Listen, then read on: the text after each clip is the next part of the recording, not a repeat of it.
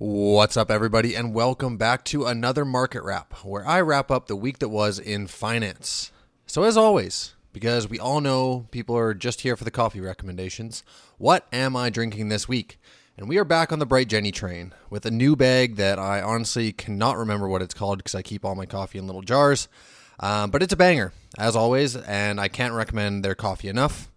So if you're in Kelowna or they might ship, then grab yourself a bag. It's pretty good. But without further ado, onto the markets. How'd we do? The Dow was down 1.61%. The S&P 500 was down 2.39%, and the NASDAQ was down 3.16%.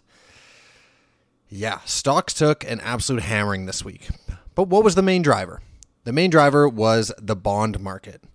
With bond yields / rates creeping up, they are becoming much more attractive to investors, and therefore people are selling off riskier stocks for conservative, good yield bonds.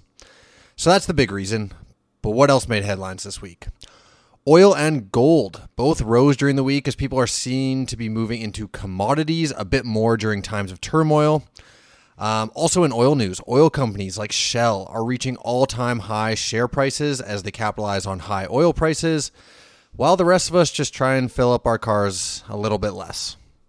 In other oil news, Tourmaline Oil inked a deal to purchase Bonavista Energy for $1.45 billion, and really the big just keep getting bigger in the oil industry. In other news, RBC's acquisition of HSBC's Canadian operations is being opposed by the Conservative leader Pierre Poilievre, assuming that's how you say it, after being okayed by the Competition Bureau, surprisingly. He is saying that it will hurt mortgage rates and the bank industry is just too concentrated. And I don't know about you, but I'd rather have big banks that won't fail as opposed to a bunch of smaller ones. And also, who the fuck else is going to buy this subsidiary? The sale price is $13 billion. Like, I don't see anybody else coming in. And look, I'm all for competition. If you've listened to this podcast, you know I'm all for competition. But in some situations with banks and stuff like that, I'd rather they be big. And yeah, like I said, who's going to buy this? Sale price is $13 billion. Like, you're right. Let me whip out my Visa real quick and put it on there. In other news, Bitcoin topped $30,000 US in value for the first time since August, as crypto investors have really seen nothing but crazy times in the last few years. But people just keep riding that wave, not understanding what they're investing in. But hey, seems to be working at the present time.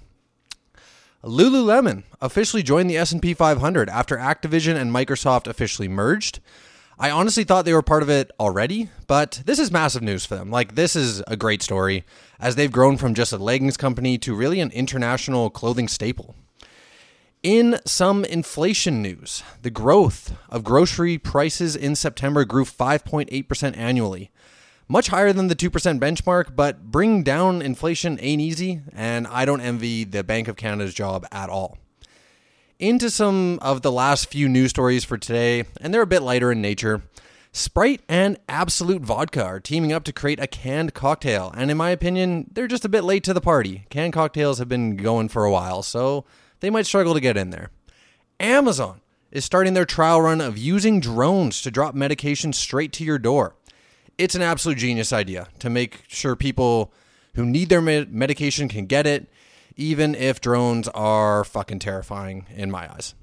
And finally, in the most revolutionary move we have seen in recent memory to airlines, United Airlines is going to start letting people with window seats board first to speed up the boarding process. It's almost like their CEO decided to fly economy one day and was like, damn, how has no one thought of this before? Meanwhile, people have been saying this for ages. So welcome back to Planet Earth, Mr. CEO. So that's going to wrap it up today. Short and sweet and to the point. I hope you learned a little something about the week that was, and I hope you liked it. If you did like the podcast, please like it, share it, download it. And if you have any questions, you can find my contact info in the show notes. Thanks again, everyone. Hope you have a great day, and we will see you next week.